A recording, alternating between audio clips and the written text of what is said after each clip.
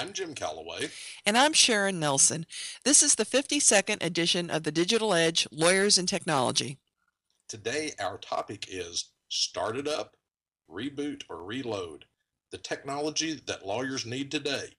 We are very pleased to welcome as our guest Barron Henley, an old friend who lectures with us frequently at ABA Tech Show, and will be doing so again this year at Tech Show, March 29th through 31st. Barron is a partner in Affinity Consulting Group and lectures about technology across the country. He is a very enthusiastic and knowledgeable presenter on legal technology subjects, so we're absolutely delighted to have him as our guest. Welcome, Barron. Glad to be here. Thanks. Barron, when it comes to buying new computers, lawyers are now struggling with another decision, the decision between Windows and Mac. What are your thoughts about that issue? Well, that's an interesting question because I actually did some research into the appropriate Mac configurations, because in the past we always did Windows machines when I teach a CLE class, and Mac is still a significantly small piece of the legal market. So I decided, after enough people complained about me not addressing the Mac directly, to go and look up a Mac configuration I'd recommend, because one of the things we do quite frequently is make recommended configurations to people. Since we do not sell computers, we certainly don't have any problem telling people what they should look for in a configuration. In any event, I first started with the Apple Store. So I went to the Apple Store and I configured a MacBook Pro and an iMac for the desktop. And I'll focus here on the MacBook Pro, the laptop version. I built a configuration which honestly was quite easy. There was very few questions to answer in order to configure a computer on the Apple Store website. So I built it out, and then I went out and I took that configuration, and in this case I went to Dell.com, and I decided that I would build as closely as I possibly could a duplicate configuration in a Dell. And so I picked out a particular model. In this case, it was the Latitude E6520, which is basically their desktop replacement business class laptop. It's not the fastest one or the fanciest one, and it's not the slowest one. It's kind of right in the middle of their product line. So the first thing that I noticed was that in order to match the Mac configuration, I had to upgrade basically every single thing on the computer. So, for example, the Windows was defaulted to a 5400 RPM hard drive, and so I had to upgrade that to a 7200 RPM hard drive to match the Mac. It defaulted to a discrete video, an integrated video, which is slow and uses up other system resources. So I had to upgrade that to a discrete video to match the Mac. The processor on the Mac was an i7, which I think is much faster than the average business user would ever need. But I upgraded to that as well. Of course, it came in with an i3. The Windows machine defaulted to an i3, and you could upgrade to an i5 or an i7 with varying megahertz. So I upgraded those. And I had to upgrade the RAM, and then I had to upgrade the warranty significantly. And I got the included in the MacBook Pro was their highest end 3-year warranty. I got the backlit keyboard and the webcam and the mic combo because the Mac included all that stuff. So after upgrading literally every single thing on the Windows computer to try to equate it to that of a Mac, I looked at the pricing comparison. And oh, by the way, I included with those Microsoft Office Home and Business. Oh, that was also included in the default configuration. The Mac came in at $3,148. The Windows machine came in at $1,825. So that, if you're doing the math, that makes the Mac $1,323 more expensive, or 72%. And in spite of that, the Windows had some advantages. Namely, it had a half-inch larger screen. It included Adobe Acrobat Standard, which I could get bundled with Microsoft Office, which was not an option on the Mac. It had actually a faster CPU. I couldn't get the exact same one in the Windows. I got an i7 2.7 gigahertz. The Mac had an i7 2.5. And very importantly, I think, the Windows machine came with an on-site 3-year next business day pro support warranty, which is Dell's highest end warranty, 24/7 support, guaranteed no hold time, English speaking person will help you, and if they can't, somebody comes to your office the next day and fixes it. And I was surprised that Mac didn't offer that, and I thought maybe I was missing something. I went back to their website and I looked at it again. I couldn't see any option for an on-site warranty, so I called them, and they confirmed that in fact Mac does not offer on-site warranties for laptops, only desktops. So I think that means it's really a much lesser quality warranty than the one I'm getting with Dell, because frankly I don't want to mail my computer somewhere, nor do I want to drive it across town to whatever the local service provider is. Now, the Mac did have a slightly larger hard drive, 750 gigs compared to 500, which is wholly irrelevant if you're connected to a network, and a slightly better video. The discrete video on the Mac had 1 gigabyte of its own memory, and the Windows had 512. So even though it doesn't really offset, let's just say that the Mac advantages offset the Windows advantages, you're still talking about a 72% price difference.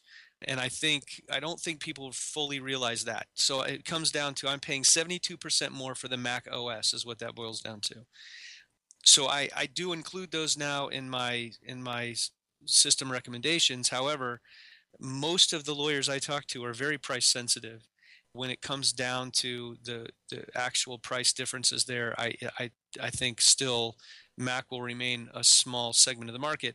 And I'm not saying their computers aren't worth it. I'm not saying they're not fantastic computers. And obviously many people are willing to pay that premium, but there is maybe a much bigger premium than I think people expected when you really boil it down. You also have the issue of compatibility with legal specific programs, basically the top 5 case management programs, legal specific time billing and accounting programs, trial presentation programs. I mean, you name it, legal specific, it doesn't work on a Mac. Even the practice area specific things, like for example, in Ohio, you can get either, let's say I'm a probate lawyer, there are 2 different applications I could buy, which would allow me to, actually 3 now, that would allow me to quickly fill out all the probate forms on the computer and not have to roll them into a typewriter or do the fillable PDFs, none of which work on a Mac. And that's pretty much standard across the board. The other issue is support. You'll find that particularly for business users, like if you want to set up a network and have a server, there's very few options for Mac support. And there's, in any given Yellow Pages book, there's probably, multiple pages of folks that can help with Windows machines. So that's the other issue. Well, I knew that the Macs were more expensive, but I am just shocked at the Delta. That I did not realize that the Delta was that significant. Yeah. So if a law firm is trying to prioritize its technology expenditures, and of course in today's economy they really are struggling with that, what technology or practice management issues should be at the top of the list, do you think, Barron? Well, we get that question quite a bit when particularly when people are breaking away, starting their own firms, or they're just going to hang out a shingle. As you probably are aware, there's lots of newly minted lawyers who have no jobs to go to, so they're starting their own firms. So they'll say, look, I got limited budget. What is it that you think I should get first? And first, you should always get a computer, of course. But from a software perspective, we always recommend to get the accounting software buttoned down immediately. And there's a couple of things to consider with respect to that. First of all, I would look for a legal specific accounting program. And a lot of people will say, well, yeah, but my CPA wants me to use QuickBooks. And really, that's typically because that's the only program they're familiar with, either QuickBooks or Peachtree. And I would not make my CPA's limitations my limitations, because QuickBooks doesn't work particularly good for a law firm or legal department. And I think, there's a variety of things it doesn't do very well. For example, billing statements from a QuickBooks, I'm sorry, but they look like they're coming from a muffler shop. It's just not a pretty thing, and there's not a lot of tools to make them look better. There are no timekeeper productivity reports.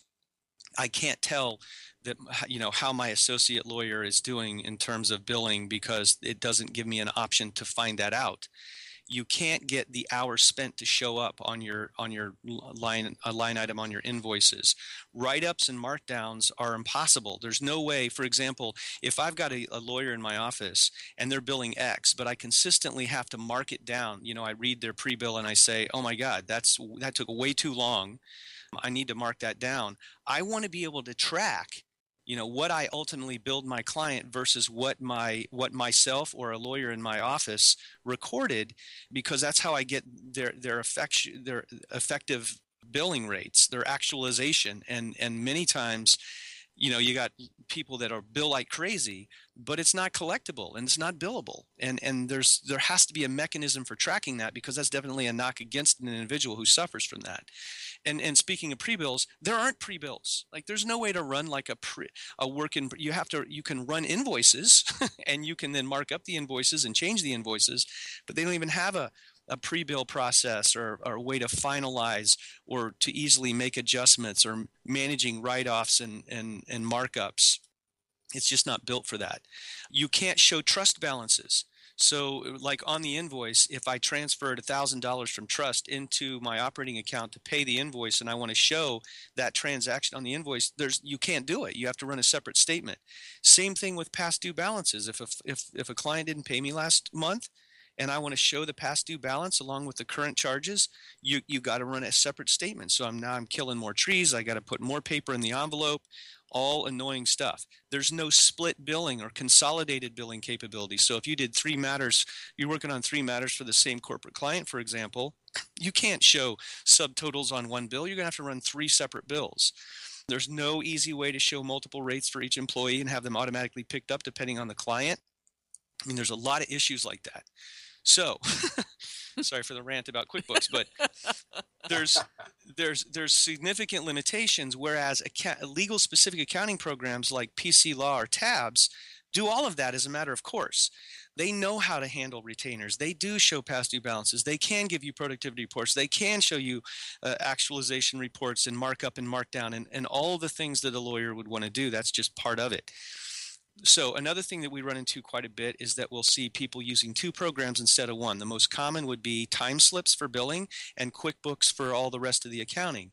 And although there is a time slips accounting link, I've yet to meet anyone who actually can get that to work. So if you can't get it to work, then you're doing everything twice. Every time I set up a new account, I have to set up the account, a new client in QuickBooks, I have to set it up in time slips. Every time I write a check for a client cost, then I have to enter it into time slips, and then manually after I've already entered it into QuickBooks. So that's not double entry accounting. That's just doing everything twice. Huge waste of time and creates a margin for error that I don't think should be acceptable. You want one program that does the billing and accounts receivable and accounts payable and trust accounting and operating account and general ledger and management reporting. And I don't want to try to get 2 different programs to talk to each other to do that. Shouldn't be that hard. And a lot of lawyers believe that accounting is billing. And of course, there's a lot more to it than that, or at least that's their practice. They know intellectually there's more to it than that, but they don't do anything else but that. And you look at something just like general ledger, many lawyers don't even know what that concept is. And so, they want to do budgets, for example. A general ledger is a way, obviously, of taking all of my income and expenses and categorizing them so I can run reports and I know where the money's coming from and where it went. So if I was trying to save money next year and I wanted to formulate an office expense budget, if I don't have historical data on which to base that budget, I'm just guessing. I mean, how can you possibly come up with a budget if you don't know? I should be able to run from my accounting system exactly how much I spent on office supplies last year and then say, I could probably reduce that by 20%, but I got to have something to base it on. And even simple things like that, if I'm only focused on billing, I don't have that. And then finally, many of the accounting programs are adding in case management functionality. So for example, PC Law has fairly robust case management functionality, which is to say they have calendaring, they have contact management, you can organize data by files, you can bill right off your calendar, all kinds of additional things that just come with it that you might decide, solve some other problems for you as well. It's very interesting that even though we're talking about technology, we're really talking about core business practices, aren't we, Barron? Yes, definitely. And I think sometimes lawyers lose sight of the fact that they're running a business and they get so wrapped up in the work that they don't focus on the other things that keep their business alive. And accounting is obviously one of the big ones. If a law firm or a legal department wanted to implement a paper reduction initiative in your experience, briefly, what are the keys to making that initiative a success? Okay, there's a few elements that you have to really have in place for a successful paper reduction initiative. The first of which is that you have to make sure that you have redundant backup systems and rock solid security. And I find that a lot of lawyers assume that this is happening. You know, they have a computer company or some in-house person that's handling their IT, and they assume everything's being backed up, and they assume, but they don't really know. And that's something that a lawyer has to own, because if you lose all your client data, it's on you, and you can't blame the computer person. So it's really important that the first thing you do is you make sure you're getting complete rolling backups, full rolling backups, not incremental backups, everything on the drives every single day. Ideally, I'd like 5 rolling backups, preferably I'd like 7, and the more I can get than that, the better. So that's, before you even think about doing this, you have to know that you can rely on the fact that you're going to have that data and that you're not going to lose it. Second, we have found that there's really no exceptions to this rule in our professional experience. We have never worked with a law department or a law firm that has had success in reducing paper who did not rely primarily upon distributed scanning. And what I mean by that is they have scanners on desktops. And the idea is I don't have to get up and walk to a copier. I know everybody's got copiers, and I know all the copiers scan, but that is disruptive and annoying. And here's the average. I'll just walk you through this typical progression. If I'm someone sitting at my desk and I have to go make a scan of a letter, let's say, at the copier. First of all, I got to get up and I got to go to the copier wherever it is in my office. It's, of course, not in my office. And then if someone's making copies or using it for something else, I have to wait. And that happens more often than not, depending on the number of people in the office. Then usually I have to identify myself somewhere on that little touchpad. So I've got to say, it's Barron, or I've got to say what folder I want this to go to, or what email address I want it to go to. So I put in my document, I scan it, I take my document, I go back to my desk, and I either wait for it to be emailed to me, which, just as an aside, the last thing I need is more email with attachments. So that is like the worst delivery method I could possibly devise. And it's, in spite of that, it's very popular. And in the alternative, it dropped the document into some folder on the server called creatively scanned documents or something like that. And it gave it a nonsensical name. It's just a date timestamp thing. And so I've got to go into that folder, which has probably got hundreds of thousands of other scanned documents in it, locate the document, open up the document on my screen, save the document as a new file name that actually means something, and put it into the folder it should have gone into in the first place. So here's the deal. I've timed that. That on average takes 7 minutes. Now, so when you tell somebody, oh, I want you to scan everything, and yeah, you're going to use the copier up the hall, what you're really saying to them is, I'd like to disrupt your workflow in 7-minute increments over and over every day. And the reality is people will not want to do that.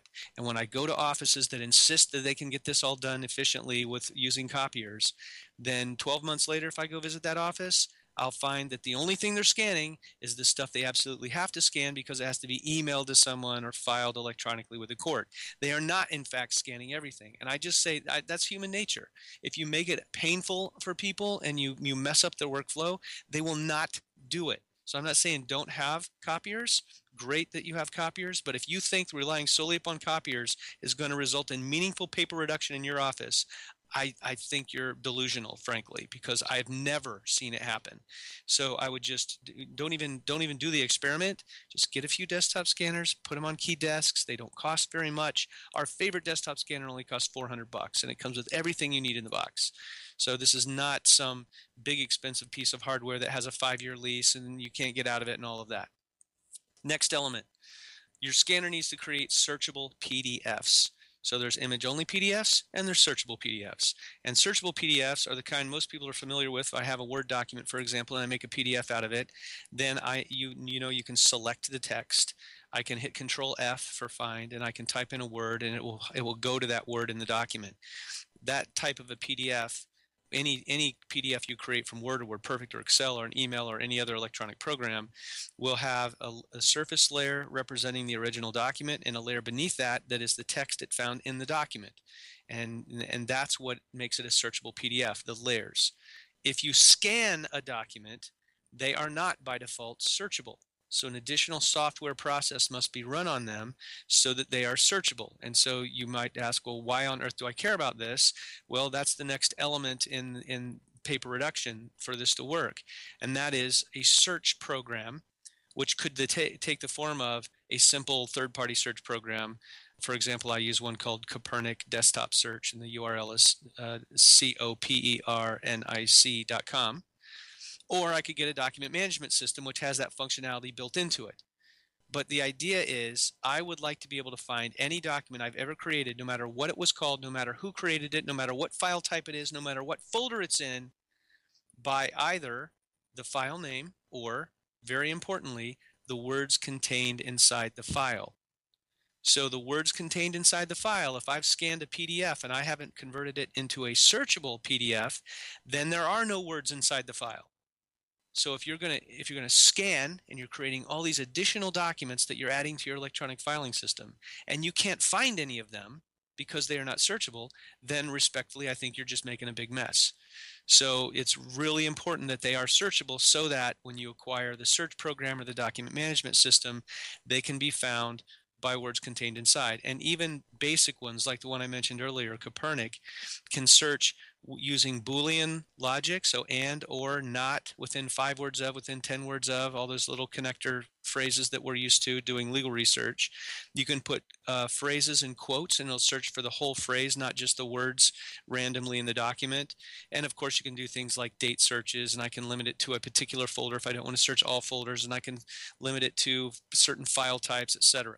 So even the super inexpensive and free ones are quite powerful in that regard. But they won't find anything if your documents aren't searchable. The next thing that you would have to do is if you're not going to have a document management system, which obviates the need for this next element, then you need to consolidate your folder structure and establish file naming conventions. Your folder structure, if I go into a firm and there's 3 lawyers in the firm, then I am almost certain that if I look at their folder, I'm going to see 3 folders with those 3 names. And then under those 3 folders will be subfolders for each matter that each of those lawyers worked on. And the problem is, many times, they worked on the same matter. So each of them has their own subfolder under their name with some stuff in it related to that matter. And that makes no sense. You would never run your paper files that way. You should certainly not run your electronic files that way. Add support staff to the mix and the problem's even worse. They're doing the same thing. They've got their own folder name or initials, and they've got folders underneath, and they're most certainly working on behalf of other lawyers, and those lawyers have folders. And the problem is I've got one matter and it's spread out across 5, 6, 7 different locations. So by consolidating the folder structure, I mean you will have a single folder per matter, and everyone in your office will work out of that one folder. That's the first important thing. And then the other important thing is to come up with a file naming convention that makes sense to people. In our case, we always used a 4-digit year, hyphen, 2-digit month, hyphen, 2-digit day, space, hyphen, space, and then whatever description of the file you want. Letter to client regarding settlement conference, for example. There's in Windows anyway, you have 255 characters to name a file. That's roughly 2 sentences. If that's not enough, then you need a document management system because you've got other issues with your file naming conventions. But that should be enough. It is in most cases, and that's a key element to making this all work. Next, digitize incoming documents. Everything that comes to your office, not just certain things, all of it gets converted to digital and stuck into the electronic filing system. You need to have a means, next element, of storing email electronically. As long as it sits in someone's inbox, nobody can see it. And you need to put it in the public domain. And by public, I mean firm who is interested in that, people within your firm. So I would, if I have Outlook, I can always go File, Save it as an MSG file, stick it into a folder called Email under the client's folder, and then everybody else can see those important emails. Or, of course, I can convert them to PDFs. The next element is that you need to write it down. Once you get all this worked out, write it down, put it in your employee manual, make sure everybody understands it, because ultimately people will fall off the wagon, and you need to be able to show them the standard they agreed to adhere to originally if they're your partners, or the ones that you intend to enforce if they're your employees. And they need to be reminded of that. And so that's something that they should read when they come in. And if you don't tell people how to do this, they'll just make something up that makes sense to them that might not make sense to anybody else in your office, or they will do it the way they did it at their last place they worked, which most certainly isn't the way you want to do it.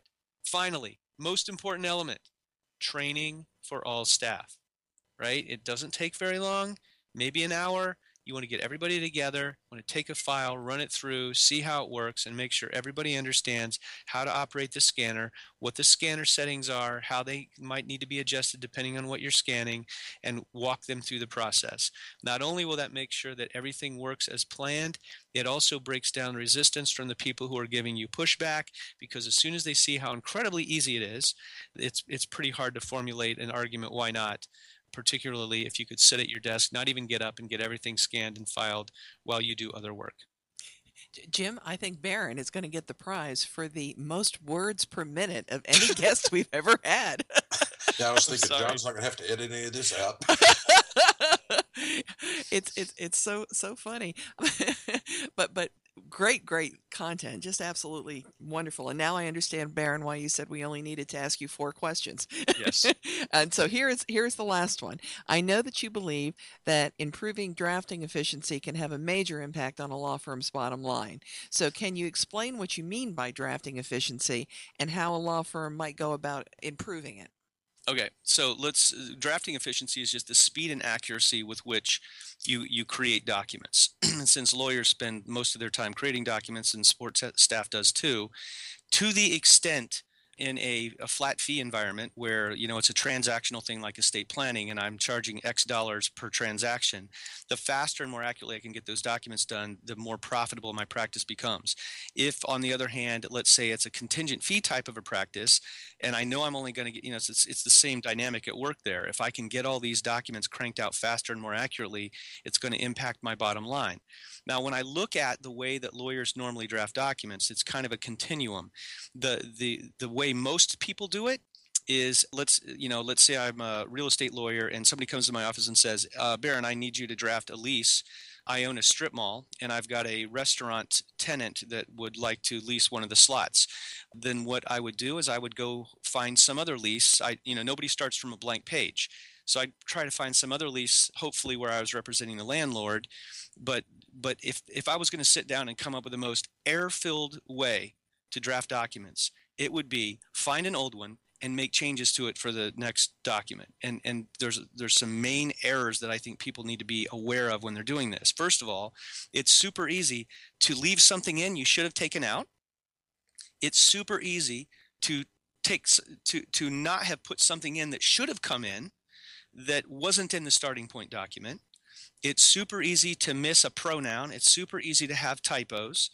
And more importantly, when I did real estate when I was in private practice, I drafted leases, and not once ever did a tenant just take the lease I drafted it and signed it and say thank you. They were always represented, and we always negotiated the lease. So the problem is, I can't remember what compromises I made in that lease I'm starting with, but it is defective in some way. But I'm still gonna take that and start with it all over again, and I'm gonna miss some of those things that I compromised on because I simply can't remember them. And that is the real problem with that whole find and replace, copy and paste that so many lawyers do when they're drafting new documents. The next step up from that is to create a gold standard document, a raw template, where at least I'm going back to the same document every time. So I've got, in the case of the real estate lawyer, I would hopefully have one lease where I represent the landlord and one lease where I represent the tenant, and they should be fairly opposite of one another. But that should always be the starting point I go back to. And hopefully I took a little time to identify changeable text and optional paragraphs, and I've got some narrative in there that helps me build a better lease. That is one of those things that's often on a lawyer's to-do list, but they never get around to doing it because, I can just keep going back and finding an old one and doing the search and replace, copy and paste. The next step up from that is to use word processor automation. So I'm taking the raw template and now I'm adding in some free stuff that comes with Word or WordPerfect that allows me to easily fill in the blanks and choose optional paragraphs and get to a final document much faster. That's even rarer still. And then sometimes people just give up on that whole idea of doing it themselves and they buy a commercial drafting system. So for example, if I'm an estate planning lawyer, there's a variety of national systems I can subscribe to for X dollars per month or year where I answer questions on the screen and it spins out very complex and sophisticated documents, trusts and wills, etc. That's another step up. but the drawbacks are they're expensive in most cases, and you're giving up pride of ownership. It's not your language, it's somebody else's, and you're just going to have to deal with it. The next, maybe a parallel move would be case management integration. All the case management programs have some form of integration with Word and WordPerfect, so at least I can create templates, right? So I've got raw templates, I've identified changeable text and optional things, and I'm reaching into the case management program and pulling client and transaction-specific data out and dropping it directly into the document, which of course speeds up the process and increases accuracy. Finally, the last and the top of the mountain, I would say, is to take third-party document assembly software like HotDocs or Pythagoras. There's a whole bunch of programs that do this, and they integrate with Word and WordPerfect and allow you to automate your own documents. So the starting point is still a raw template where you have identified changeable text and optional things, and now you're taking a third-party program and allowing you it allows you to build usually an interview. And you can think of like TurboTax. If anybody's ever used TurboTax to do your taxes, it asks you a lot of questions, you answer the questions, and then you get a tax return. This is something you build yourself. So document assembly software does not come with forms. It is in fact a tool. It's kind of like a pneumatic nail gun to a carpenter. I can build something with it, but it doesn't come with framing. I've got to build the framing. And that's what document assembly software does. So all of those things, like where I don't want to be in that continuum is in position number one, which is search and replace, copy and paste.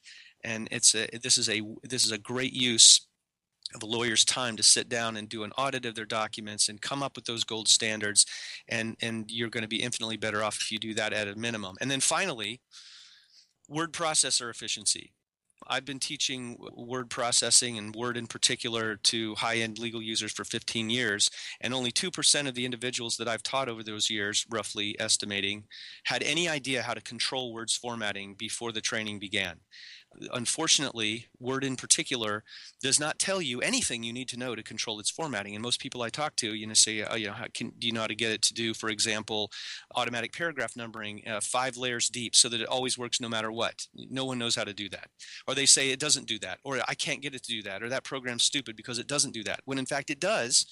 But it's not obvious on how you need to set it up in the first place to get that to work. Automatically updating cross-references to other paragraphs, like I've got a definition section in a contract and I want to make a reference to that in the beginning of the document, so that if I add or delete paragraphs in between the targeted paragraph, that cross-reference updates automatically. That's a standard feature that every legal word processor should know how to do, and almost no one knows how to do. Automatically updating table of contents, automatically updating table of authorities. I ask people all the time, do you know how to turn off page numbering in the middle of the document, or switch from Roman numerals to Arabic or back, or start over in the middle of the document? And almost no one knows how to do that, even though they'll claim, oh, I'm an expert at Word and I use it every day. The reality is length of use of Word has no correlation whatsoever to skill set developed. People do the same stuff over and over. They open, close, save, they print, they spell check, and that's it. And they never really figure out any of the other stuff. They do it all manually, and that is a huge, huge waste of time. It is without question, Word is the most underutilized program in any law firm that I've ever gone into. And the best use for your technology buck is to learn to use what you already bought. And Word is a shining example of that. So that's another great way to increase efficiency. Those are really great comments. I will tell all of you out there, if you think you're using Microsoft Word and you don't know how to use styles, you're not really using Microsoft Word. That's kind of a good test for each of you. Exactly. And I'm going to be talking about document assembly at ABA Tech Show, so your comments were of particular interest to me. Barron, we always enjoy learning from you, and we're sure our listeners have enjoyed this as well. Thank you so much for joining us today. Yep. And Thank you. That's all, folks, for this edition of the Digital Edge, Lawyers and Technology. Thanks for joining us. Goodbye, Miss Sharon. Happy trails, cowboy.